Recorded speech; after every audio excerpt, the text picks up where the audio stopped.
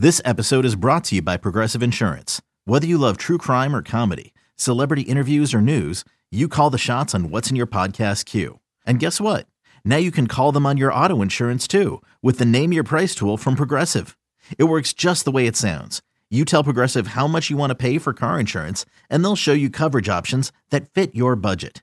Get your quote today at Progressive.com to join the over 28 million drivers who trust Progressive. Progressive Casualty Insurance Company and Affiliates. Price and coverage match limited by state law.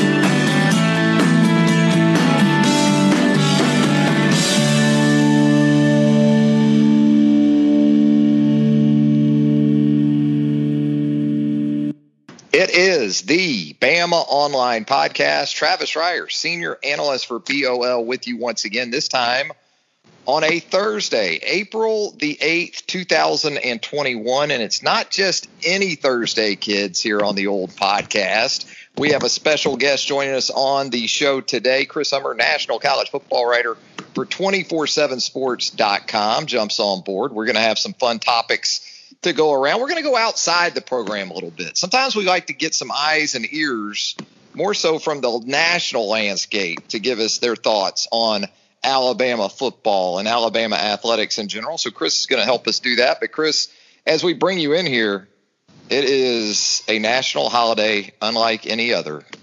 And that, of course, is Thursday at the Masters. I know you, like myself, big fan of the pro golf on the cable. So here we go. You ready, Chris? I am indeed. My favorite thing to do in the spring is to sit back on Sunday, maybe have my laptop open, do a little work on the side, but mostly just watch whatever golf tournaments on Saturday and Sunday once we kind of get out of football season.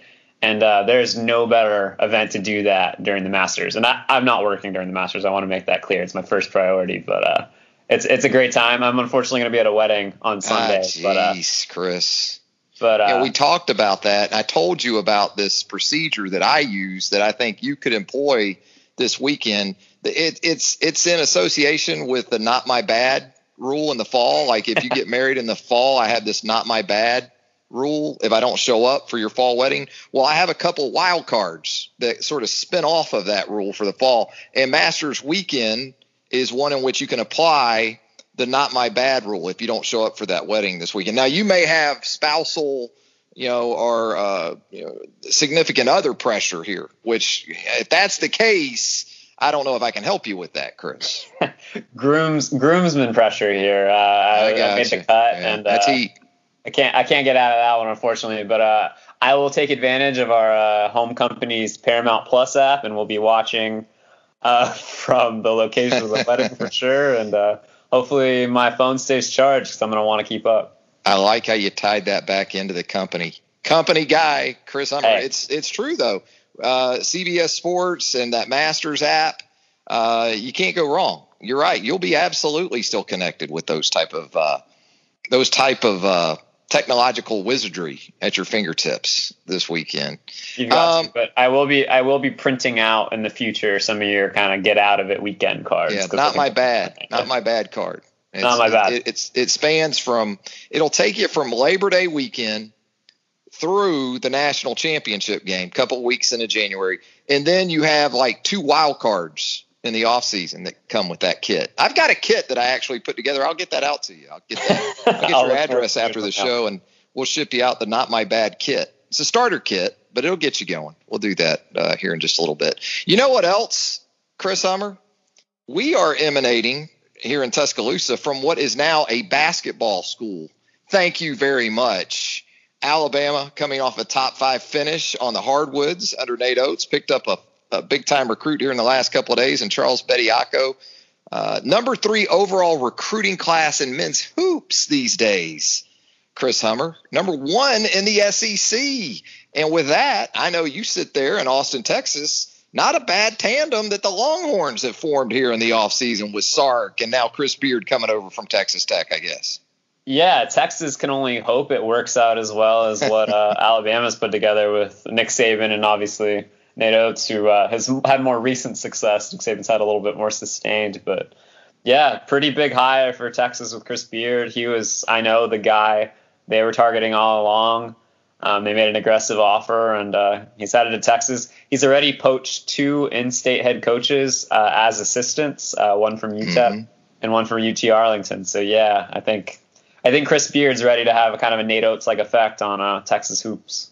I think Chris is already enjoying that UT checkbook that they've got in Austin. You know, they had a checkbook in Lubbock, not quite as big, I don't think, as that checkbook there in Austin, Texas. But when you talk about new coach hires in this offseason, I don't know how many Power 5 type athletic departments made changes at both football and the men's basketball jobs. But this one, Texas has got to be at the top of that list in terms of new hires with Beard and Sark, and even Vic Schaefer in the women's basketball took the Longhorns to the Elite Eight in his first year on the job. So yeah, I was about to say Chris Del Conte, the athletic director, is hired in the last year for football, men's basketball, women's basketball, and softball. So like 4 of the probably 6 biggest sports on campus. He's had to make hires, and now he has to replace Eddie Reese, who is the GOAT of swimming coaches. So he's been busy. Yeah, Texas kind of reminds me of Florida that way when you talk about total athletic department and the attention given to it and sort of the expectations in every sport in the department to compete at a championship level. I do have a lot of respect for Texas and the University of Florida. When you look at like SEC team titles, it's University of Florida is like 100 ahead of the next closest department in the SEC. And it's because the Gators have always been department wide in their focus when it comes to their team. So let me ask you this, though, Chris. If you look around football and college basketball right now, best football and men's basketball tandem in place right now. And look, Nick Saban, I guess you could put me with him and it would be top 5. But I got to think, what would you think? Saban and Oates, and then Ohio State, I guess you would put up there too. Doing extremely well in both sports with those hires here in the last couple of years. Who would you put up there? You know, there was that time, I guess, at Florida you had, what'd you have, Urban Meyer and Billy Donovan? Yeah. That was pretty strong, wasn't it? Yeah, that's about as good as it gets. 2-time national champion, head coach in basketball, 2-time national head coach in football. 2 legends of the sport. Billy Donovan's been a long-time NBA coach for now, and Urban's now coaching the Jags, so that's pretty high up there. But in terms of right now, like Alabama, I think is a pretty clear number 1 with what Nick Saban's accomplished and what Nate Oates has accomplished since he's got there. I think Florida is still in that mix. Dan Mullen, Mike White, they do a pretty good job. Ohio State's definitely in that mix. Michigan, depending with a question mark, with Jim Harbaugh and Juwan Howard. That was a Ron Burgundy, yeah, sort of, question mark at the end of that one. Yeah, I hear you. I think so. I think they're still top 5 probably. So that's got to be still potential there. Still potential, and that one's interesting because it's kind of flipped around. Juwan Howard has got Michigan basketball where you expected Jim Harbaugh to have the football team 3 or 4 years ago. It's Absolutely. kind of a 180 there. Let me give you this one. If I had told you 10 years ago, Chip Kelly's going to be the head football coach at UCLA, and Mick Cronin just took the Bruins to the Final Four and played Gonzaga off their feet in that national semifinal last Saturday night, wouldn't you have thought, yeah, Chip Kelly and Mick Cronin, that would be one of them? We don't really talk about that, though, with UCLA. Yeah, I would think so. I think Mick Cronin's success even came as a bit of a surprise to those in Los Angeles. Like, one of my good friends is a huge UCLA basketball fan, and they did not have that type of expectation this year. So that was a bonus. But in terms of Chip Kelly, yeah, like I don't think anybody thought that was going to be a failure of a hire, and it might not be. UCLA returns almost everyone this year. They're a sneaky kind of pick in the Pac-12 South along with USC and Arizona State, so they could make some noise. But I thought Chip Kelly would have it rolling, and here we are. And UCLA's football program under Chip Kelly is kind of struggling to kind of keep the water out of the boat. You know what we're just a year away from, by the way, Chris Hummer? We're a year away from completely overhyping Alabama football's visit to your very town for a matchup with Steve Sarkisian and the Texas Longhorns. September 10th, 2022. Are they already putting up billboards kind of advancing that game? I mean, we only have like 18 months until we get the Longhorns in Alabama together out there in Austin. And I'll be coming out there, by the way, and I'll be expecting some sort of concierge level direction from Chris Hummer, and when it comes to where I need to eat, and where I need to stay away from, maybe on 6th Street, right? Because you can run into some problems down there. Am I right on that? I'll do you better than that, man. We'll treat you to some barbecue. I'll invite the whole Bama Online staff out with me and Hank South and get you some eats. I'm recording this, right? This is being recorded. You can hold me to it. But, yeah, honestly, I hadn't even thought of it. 2022 sounds like so far away, but that's true. Hopefully Texas doesn't pull a Nebraska and try to get out of that game. Yeah, and then we'll return the favor. 2023, you'll have to come to Tuscaloosa and for that return matchup. You're right, though. When these matchups get set, and some of them, to be fair, we're seeing games like 2035, 2036, South Florida and Notre Dame or something like that. Alabama's doing it too. You're like, I don't know where I even sit in the death pool in relation to those dates. But it's going to be a lot of fun a year from now when we get Alabama and UT together out there on the banks of the Colorado River. It is, right? That runs right there through Austin. Yeah, right through town. You got to go by. I've been there one time. You got to go by and check out the statue for Stevie Ray Vaughan right there on the sort of river walk right there. Pay homage to the great Stevie Ray Vaughan. Before we go ahead, Chris. No, I was going to say it's cool. And then they've got there's a museum right next to campus that's got a whole Stevie Ray Vaughan exhibit. It's pretty cool. Oh, really? I haven't seen that. That will certainly be on the to-do list. I may have to come out like Tuesday, and really survey, get a feel. Do some advanced scouting. Yeah, get a feel for the venue and everything else. Might have to do that. Before we head to a break, with Chris Hummer, national college football writer, of course, for us there at 247sports.com. I know you and Trey Scott recently touched on this in one of your collabs on the College Football Daily. Do a great job with that, by the way, Trey Scott, the national editor for 247sports.com. And you guys touched on the transfer portal for football. It seems to be slowing down at this point. But where might it be headed once we get past this anticipated passage of the one-time transfer rule? And then I'm guessing that you're factoring in maybe where guys find themselves post-spring practice and what this could mean for, say, the month of May and even into June? Yeah, we were averaging well over 100 entries per week from probably early December, mid-December to mid-February. Like sometimes it was over 200. And then kind of in the last month and a half, we've only seen like 100, 150 total enter. So we've really kind of seen it slow down. But I think as we all know, things start to pick back up when spring practice comes around. Players aren't happy with their place on the depth chart. Players don't necessarily get along with the new staff. They don't feel like they fit well within the scheme. Coaches, frankly, try to kind of shed some roster numbers that they don't necessarily need to clear up scholarship space. So a lot of stuff happens that kind of brings portal entrance to the fold. But I think that the important thing is next week the Division I Council is supposed to meet following the Final Four like they do every year. And one thing on the kind of to-do list for them is to vote on the one-time transfer exception. And that is expected to pass based on a bunch of reporting and everybody I've talked to as well. So when that goes into place, essentially players have 4 or 5 years to play for. And once during that period, they'll be able to transfer without kind of the penalty of sitting out that 1 year in residence. And it's going to be a monumental change in kind of the college athletics landscape. Yeah, and then there's the intra-conference rules to consider. We know the ACC has already done away with its rule. There seems to be a strong sentiment, right, that the SEC, when others would follow suit. I would say the expectation is, and this is not like confirmed, and it depends on how they write the rules. I've heard a couple people say the expectation is the NCAA's rules will supersede interconference transfers in this instance. Oh, wow. Because the Big 12 has a really punitive rule where you have to sit out a year if you transfer within the conference no matter what, even if you get a waiver from the NCAA saying you don't have to. Right. So talking to like 1 or 2 people out here, they think the NCAA's rule will supersede that and will kind of render that moot. That there's a lot to be determined, and I know a guy like Henry To'oTo'o, I think, has a pretty close eye on that rule, particularly with interconference stuff.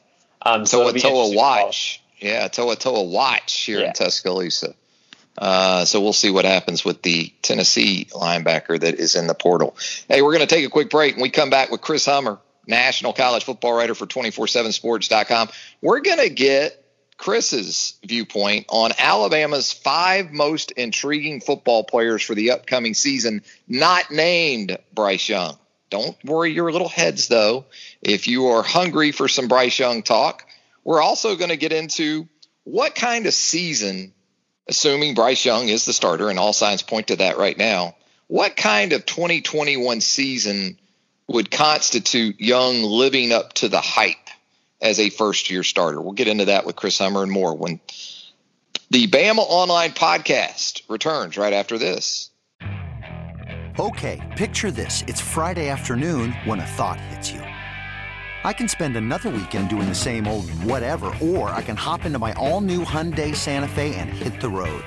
With available H-Track all-wheel drive and 3-row seating, my whole family can head deep into the wild. Conquer the weekend in the all-new Hyundai Santa Fe.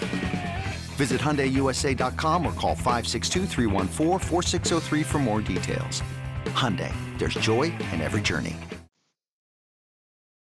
Back with more of the Bama Online podcast. Travis Schreier, senior analyst for BOL, joined by 247sports.com national college football writer Chris Hummer. If you haven't already subscribed to all the great podcasts that 247sports.com puts out there, well, you need to do that, including the College Football Daily, which Chris Hummer regularly appears on there at the national level. And then, of course, right here, the Bama Online podcast. You can do both. It's easy, simple as a click or two.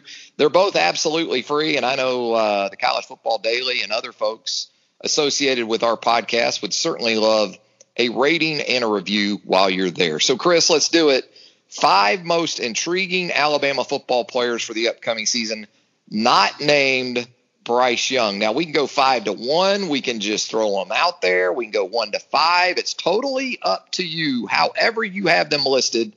Let's get your first offering on that list. I've got it 5 to 1 because I know how to keep the suspense going. I have Christian Harris as my 5th player. I know he's not new to Alabama fans by any means, but it really has been, it feels like, since 2016 when Rashaan Evans was there, when Alabama truly had elite inside linebacker play.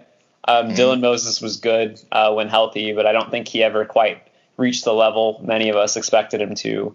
And I think Christian Harris, with his athletic profile and his pass as a cornerback, he runs like a cornerback. And he has kind of bulked up to play inside. He has a lot of responsibilities, kind of as that Mike at Alabama, which the expectation is he's going to be this year. And I think if he can kind of step up to an All-American level, it gives Alabama's defense a chance to be elite in a way it hasn't been in a couple of years. And obviously the definition of elite defenses has changed. Nick Saban's mentioned that quite a few times in the last year. But I think if they can have that elite traffic cop in the middle, that All-American caliber, first-round pick level traffic cop at Mike linebacker, Alabama's defense has a chance to be really, really good. And I think Christian Harris can be that guy, which is why I'm so intrigued by him going into next year. Yeah, every down guy. He was really an every down guy even last year. You know, they would keep both inside linebackers on the field a good bit, something they haven't done all that often in the Nick Saban era. I'll stay at inside linebacker, and I'll go with Jalen Moody. Guy that's been a career reserve, saw him in bits and pieces last season, especially against Arkansas when Christian Harris went out of that game on the first snap of the contest, and Jalen Moody was very impressive. So whereas we talk a ton about Henry To'oTo'o, and understandably so, for a couple of reasons, you're talking about a proven SEC starter, a guy that Alabama was intensely involved with on the recruiting trail a couple of years ago. Jalen Moody is showing signs of not having to take a back seat to anyone. Nick Saban was asked about Moody following Wednesday's practice. He was very positive in his response. And Moody, going into his 4th year in the program, he's been around. He knows what's expected. And kind of a bonus with Jalen Moody, too, is that while he hasn't qualified for a red shirt up to this point in his career, he does have that free year from 2020 in his back pocket if you're thinking beyond the upcoming season. Who you got next, Chris? Let's hear it. I kind of cheated. I've got 2 guys there, but 2 guys that I'm sure Alabama fans are talking a lot about, which are J.C. Latham and Tommy Brockermeyer. That right tackle position, Alabama, opposite Evan Neal. Obviously, Evan Neal is going to slide outside, are going to slide to left tackle.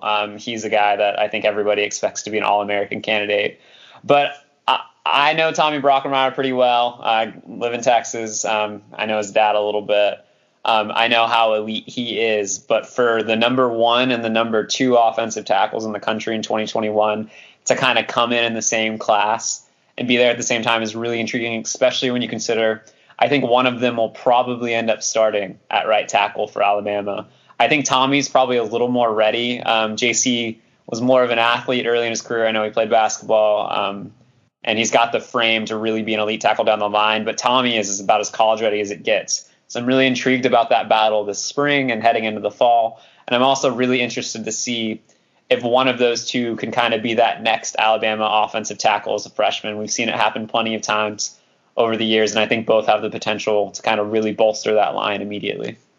I'll stay on the offensive line with you and go with Chris Owens, one of those super seniors around college football. Sorry, I don't mean to cut you off. It is crazy Chris Owens is still in college. He was in the same high school. He was on the same high school team as Shane Buechele. Arlington, Texas, right? Yeah, it's in Texas. Like 6 years ago, it feels like. I remember going out to that school and talking to Chris after practice one day. It just feels like he's been around forever, but I'm really interested in how he does. Probably a nickname like Jurassic Park or something on the team at this point as a 6-year guy. And it's interesting too, because we've seen a former Alabama center and Brandon Kennedy be a 6-year guy after he transferred to Tennessee. Well, now Alabama has one of those guys in Chris Owens, and can he jump in there? We think he can. You've seen enough of him in the college football playoff, and how important he's going to be to providing the cohesiveness to that offensive line, which is transitioning with Evan Neal going over to left tackle. And you mentioned the competition at right tackle. They're dealing with a couple of new first-team guards right now with Emil Ekiyor out for the spring. So I think Chris Owens definitely a guy of intrigue, even 6 years into his time at Alabama. Who you got next, Chris? Yeah, I'm a little biased with our former 5-stars probably, but I've got Will Anderson. I know he was excellent last year as a true freshman, but I really do wonder if Will Anderson can kind of turn some of the pressure he created last year. He led, I believe he was second in the FBS last year with 60 pressures per PFF College.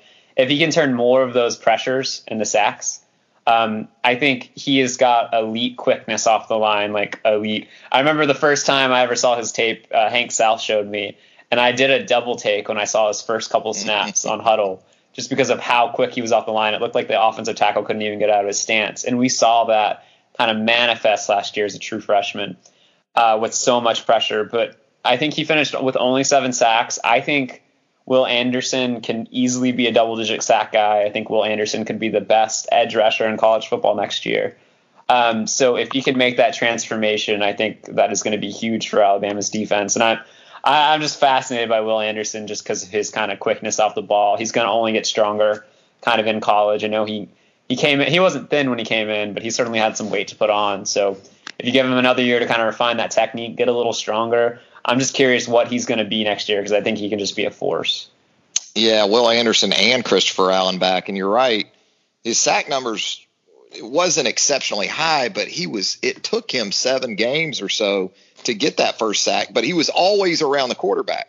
I know it got frustrating for him because he was always in the vicinity. He was just coming up a little bit short. But once he figured that out, once he started getting home, he had multiple sack games throughout the finish of that 2020 season. So, yeah, I think a lot of folks are going to be interested in Will Anderson. I'll go as sort of a compliment to Will Anderson, especially where you're looking at pass rush potential. And I'll go with Tim Smith because Christian Barmore moving on, really need an interior guy to go along with LeBryan Ray in passing situations. I think LeBryan is fascinating in his own right simply because he's a former 5-star that unfortunately just hasn't been able to stay on the field due to multiple injuries. But Tim Smith, he's shown some of those qualities of a Deron Payne and a Quentin Williams. So as a second-year guy, does he take that sort of next step and become an every down option there for the interior of the Alabama defensive line? Who's up next, Chris? I would say about Tim Smith, he was one of those guys in high school that got better and better every year. He wasn't really in 5-star consideration for us until his senior film came out. And I think the natural Alabama trajectory inside is those guys take a year or two to marinate or exploding. So I'm really interested to see if he emerges next year as kind of that next potential interior guy. At number 2, I've got Jaleel Billingsley. I wanted to go with some form of pass catcher here. You could go a number of directions. I'm certainly interested in Javon Baker and kind of that large glut of freshmen coming in. But I just feel like Billingsley is the type of presence and the type of mismatch that is very rare in college football. I'm not comparing him to Kyle Pitts because he's not. Like, nobody is Kyle Pitts. But he's got some of those qualities in terms of his speed, kind of his length and his size inside to be a mismatch kind of all over the field. We saw a little bit of that, especially late last year after Jalen Waddle got hurt. And I think with so many kind of questions outside of John Mechie at receiver, I know Slade Bolden's back as well, I think Billingsley kind of taking a bigger role within that offense is going to be really huge for Alabama. On number 1, because he's just kind of a freak, and number 2, because he brings so much versatility to the offense. I think it'll be, if he's really good, it'll be really huge for Alabama. And as good, and if he can kind of elevate a little bit more, I think he's a potential first or second round prospect as well. Probably a guy that Bill O'Brien is definitely going to get involved very quickly in that offense come September the 4th with that opener against the University of Miami. Number 2 for me, I'm going to go off the radar a little bit, probably in the eyes of some people anyway. I'm going to go Keelan Robinson because he was an opt-out, one of the very rare opt-outs that you would see, I guess more so in the Southeastern Conference, but certainly at Alabama. I think people forget from a couple of years ago, yes, it was mop-up time, but this is a guy who brings that home run ability to the offense. Brian Robinson, you love the veteran presence that he is. He is a guy that between the tackles can certainly take care of business, can also do what needs to be done in pass protection. But again, Keelan Robinson, I think he has that sort of dynamic ability that shortly into the upcoming season, he's going to do something, and people that aren't as familiar with Alabama are going to say, all right, now who the hell is this guy, right? There's always that guy for Alabama, it seems, in a given year that maybe folks outside the program or outside the fan base or media haven't heard as much about. I think Keelan Robinson could be that guy, and that's understanding, again, it's a very crowded running back position. There's Kamar Wheaton coming in. It's going to add some of that home run ability himself, but I'll throw Keelan in there at number 2. Who's your top guy, Chris Hummer? It's a good transition because my top guy actually is in that room, and it's not the projected starter either. It's Trey Sanders. Trey has had a really hard time staying on the field. I think everybody knows, coming off a hip injury. But it wasn't too long ago where he was the top back in the country in the 2019 class. One reason I really like Trey coming out of high school is his ability as a pass catcher. He actually led IMG Academy his senior year in receptions and yards. He's dynamic in the open field as well. But I think if he's healthy, he can bring an element to the offense, kind of like Josh Jacobs did as a pass catcher, that nobody else on the roster can or does as well. And he's just kind of a guy you have to root for a little bit. He's had nothing but bad luck early in his career. I know there were certainly some transfer rumors about him earlier this offseason. It looks like he's decided to kind of stick around and kind of compete. And if he's healthy, and I know there's so much depth in that room right now. We haven't talked about Jason McClellan, who is a guy who I think averaged 10 yards per carry last year as a true freshman. Yes. He could be huge for this offense, but if Trey's healthy, I just really think he brings an element of dynamicism to the unit. He brings some versatility that maybe other backs on the roster don't. And if he is good and he is right, I think he can really, really help the offense. And I'm fascinated to see where kind of his career leads him. Yeah, unfortunately, he is intriguing for reasons outside of his control when it comes to his health. And as you said, a guy that even with his 5-star status, he's almost taken on this designation of underdog because of the situations he's been forced to try to come back from. So absolutely pulling for Trey Sanders here moving forward. My number 1 guy, I'll go with Javon Baker, second-year wide receiver, sort of in this traffic jam of first- and second-year receivers. There was a lot of positive buzz about Baker throughout last summer and going into the season. Obviously, you had some just all-time options that were crowding the situation from a opportunity perspective, but that's not the case now. it's wide open for Javon Baker, the rest of those wide receivers. Once you get really beyond John Mechie, obviously Slade Bolden probably in that mix too for a top 3 spot, Xavier Williams, guys like that. But, Baker seems to possess a lot of the attributes that you really like in a wide receiver. I think the one thing he'll have to answer that will be interesting to see is, explosive playmaking ability. And we're going to get into some of that coming up in just a minute with the Bryce Young talk. But, I'll go with Baker, Javon Baker up there at the top of that list. And speaking of Bryce Young, as promised, we're going to get into some Bryce Young talk with Chris Hummer, national college football writer for 247sports.com. All right, Chris, just a really simple, unloaded question. What kind of season will constitute Bryce Young living up to the 5-star hype in his first year as a starter? Do you have an example maybe of a previous year for a particular quarterback that you're going to draw an analogy to, or do you have some numbers, or what do you have in mind for Bryce Young? I mean, frankly, given his recruiting pedigree, his high school pedigree, as good as he was for Mater Day throughout his career, I think the obvious kind of example to look at, and maybe this is fair, maybe it's not, but is Spencer Rattler from a year ago for Oklahoma. Spencer Rattler redshirted behind Jalen Hurts, ironically, his first year. And then Spencer came out last year. He wasn't the best quarterback in the country, but by late season, he had emerged as a pretty clear top quarterback in the country heading into next year. And he was probably a top 10 quarterback for the year overall, whatever measure you want to look at, PFF, QBR, kind of just general passing stats.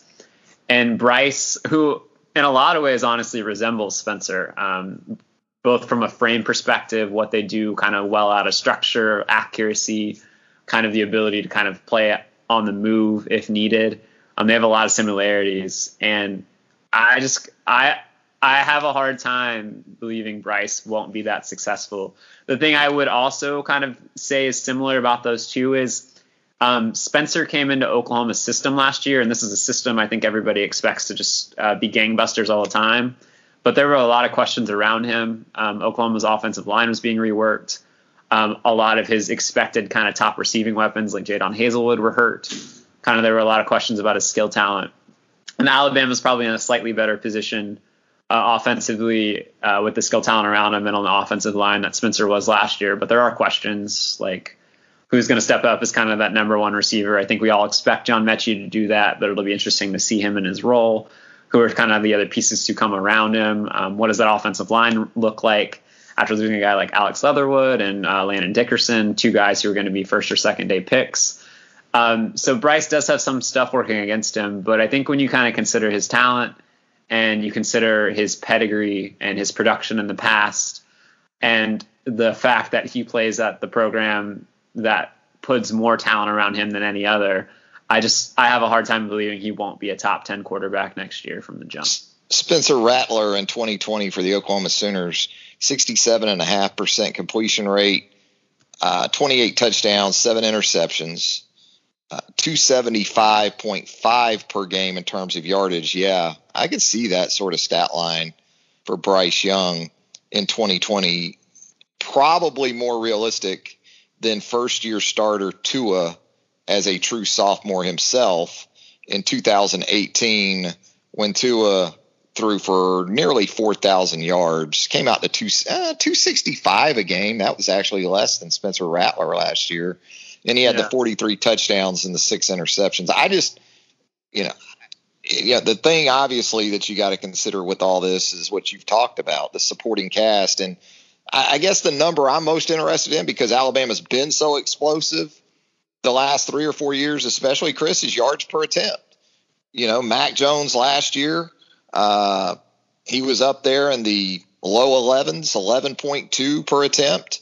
Tua in 2019, 2018, 11.3 attempt, 11.2 per attempt. So that's kind of the number I'll be interested in seeing, not just because of Bryce, but also this next wave of playmakers that are going to try to break in following this generational type group that Alabama just worked through. Yeah, I would say first, Bryce averaged 11.1 yards per attempt as a high school senior, so it's not out of the realm of possibility for him. But I think a lot of that for Tua and Max specifically had to do with the fact that you said they had a generational group of talent to kind of throw to. Especially Tua. Tua in 2019 had to be the happiest quarterback in the world because you have two guys that legitimately are sub 4.4 guys in Henry Ruggs and Jalen Waddle. Jalen Waddle, whom is probably the quickest and most explosive kind of first step guy I've seen in the 7-on-7 circuit ever. And then you have Jerry Jeudy, probably one of the best route runners in recent memory, and Devontae Smith, who just does everything at an elite level. And I don't think there's one of those players on the roster right now. No offense to John Mechie, who could end up being there, but I think physically he's kind of a step behind those other guys. So when you talk about explosiveness, which is part of the reason why I mentioned Billingsley earlier, I think he's a guy that can really factor into that. I do wonder if that yards per attempt number is going to have to come down just because Alabama doesn't have those deep threats and those kind of underneath threats to complement them and to keep the defense honest in that way. So that'll be interesting to track. But I think Bryce will be good either way. But you're right. The explosive factor, I think, is going to be really, really key for Alabama's offense next year. Going back to your Spencer Rattler 2020 comparison, which when you look at it, numbers and kind of factor in everything, it makes a lot of sense. I think Rattler, looking at it, was around 9.8 per attempt. I think that's more realistic going into this season, given all the factors in play. When you talk about Bryce Young in terms of yards per attempt, a little bit under 10, somewhere in the 9s.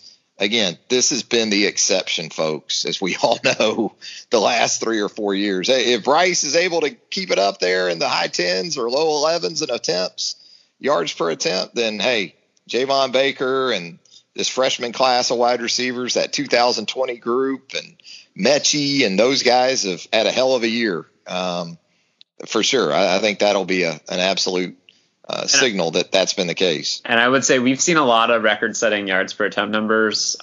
Mac Jones, Jalen Hurts at Oklahoma, Kyler Murray. We had Joe Burrow, but all 4 of those guys had first-round receivers. Elite. At least one first-round receiver in a lot of those cases. So I think that number and kind of the explosiveness factor will largely be determined by who steps up at Alabama. That's not really on Bryce as much as it is the weapons around him. Well, Chris, I got to say, this has been almost better than Masters Week itself. So, we certainly appreciate you always jumping on board here with us and your great contributions to 247sports.com. Be safe at that wedding, man. Don't get busted up there at the, altar looking at the phone and all that. Don't be that guy. All right. I'll have my AirPods in maybe or something in the back. Checking to see where Scotty Scheffler's at. Checking on Scotty Scheffler, or somebody like that in the field for this weekend at Augusta National Golf Club. Thanks again, Chris. We'll do it again soon. Yeah, for sure. Thanks so much. Chris Hummer, national college football writer for 247sports.com. We thank you as well for joining us here on the Bama Online Podcast. Again, if you haven't, how about a subscription to the podcast, a rating and a review would be greatly appreciated as well. Until next time, Travis Reier thanking you. We'll do it again real soon on the Bama Online Podcast.